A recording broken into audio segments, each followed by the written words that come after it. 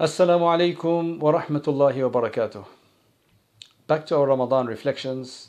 Let us start with the verse of the Quran, Allah subhanahu wa ta'ala's words. أعوذ بالله من الشيطان الرجيم بسم الله الرحمن الرحيم وهو الذي ينزل الغيث من بعد ما قنطوا وينشر رحمته وهو الولي الحميد. Allah is the one who sends down rain after men have given up all hope, and scatters His mercy far and wide. He is the protector, worthy of all praise. This is from Surah Ash-Shura, which is chapter 42 and the verse is 28. Allah is the one who sends down the rain after men have given up all hope, and He scatters His mercy far and wide. He is the protector, worthy of all praise. What Allah subhanahu wa ta'ala is saying through this verse is that sometimes you could just totally give up. For example, the example here is you've given up on a piece of land. It's desolate. There's nothing going to happen there. And then suddenly Allah subhanahu wa ta'ala sends down the rain. And mashallah, you see how people get happy after a drought or after there's not been enough rain, how people get happy. And Allah subhanahu wa ta'ala just uses that an example to show that Allah scatters His mercy far and wide. Rain is a wonderful example because we need rain. I mean, no country can live without rain. They suffer, they struggle. Right? And that's why we actually have a special prayer for rain. And people would do anything to get rain and they get very happy because rain and water is what gives us survival. And then Allah says at the end, He underscores this reality. He says, Huwal Waliyul Hamid. Allah is the protector, the one who takes care, the one who is a friend, the one who is concerned. And He is the one who is worthy of all praise because that's what He does. So the rain in this verse, I mean, while it's an example, it can be taken to mean anything that rescues one and provides one with some kind of relief and help in a crisis, because that's what rain does. And that's an example. Allah subhanahu wa ta'ala does that through multiple means, right? In crisis, Allah subhanahu wa ta'ala helps. So it is Allah alone, though, who can come to a person's rescue when they face problems. It's Allah subhanahu wa ta'ala who lends a supporting hand. It's Allah subhanahu wa ta'ala who provides a shoulder to cry on, to use the symbolism and the metaphor there, right? Just the way a person who's really, really, really sick and then suddenly, mashallah, they find a cure and the guy is revived, the person is revived. Likewise, Allah subhanahu wa ta'ala causes the blessings to transfer through the rain that He provides on dead lands, right?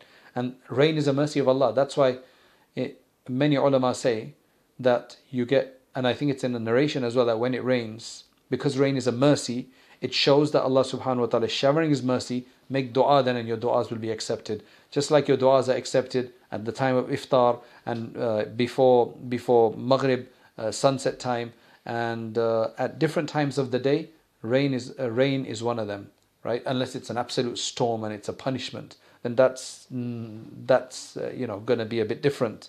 Even then, there could be mercy in there as well. Allah subhanahu wa ta'ala is the one who shares mercy, and because He is the only protector of human beings. He is the protector of all of His creation. He created them, He loves His creation, and He protects and sustains His creation. And the attributes mentioned here are very, very specially chosen. Allah subhanahu wa ta'ala, after discussing this example, Allah says Allah is Waliyun Hamid. Wali means the one who takes care of things. That's what wali means, the one who has wilaya, who has authority and who fulfills that responsibility. The proper wali is the one who fulfills their responsibility. Allah subhanahu wa ta'ala doesn't have a responsibility. He can do whatever He wishes, but He does that which is the best for mankind, right? And He is so He is the protector. He is the worthy of all praise. And these are two characteristics, being the protector, wali, protector, right? And worthy of all praise. These have got a very special link with rescuing humanity, right? And with truth. So this is all about rescuing humanity, giving them hope, giving them life. So Allah subhanahu wa ta'ala, just as He would bring back to life barren land and give it a totally new store of life, Allah subhanahu wa ta'ala will give our hearts new life if we just turn to Him. And Allah subhanahu wa ta'ala will give our lives in the hereafter, but also in this world. So may Allah subhanahu wa ta'ala, and He is deserving all of this, may Allah subhanahu wa ta'ala grant us comfort. May Allah subhanahu wa ta'ala grant us His wilayah, His friendship, His caretaking, His protection. And Jazakallah khair. Please remember us in your du'as, and Assalamu alaikum wa rahmatullahi wa barakatuh. The point of a lecture is to encourage people to act, to get further, an inspiration, an encouragement, persuasion. The next step is to actually start learning seriously, to read books, to take on a subject of Islam and to understand all the subjects of Islam, at least at their basic level, so that we can become more aware of what our deen wants from us. And that's why we started Rayyan courses, so that you can actually take organized lectures on demand whenever you have free time, especially, for example, the Islamic Essentials course that we have on there, the Islamic Essentials Certificate, which you take 20 short modules, and at the end of that, inshallah, you will have gotten the basics of most of the most important topics in Islam, and you'll feel a lot more confident. You don't have to leave lectures behind. You can continue to leave, to listen to lectures, but you need to have this more sustained study as well. Jazakallah khairan. Assalamu alaikum wa rahmatullahi wa barakatuh.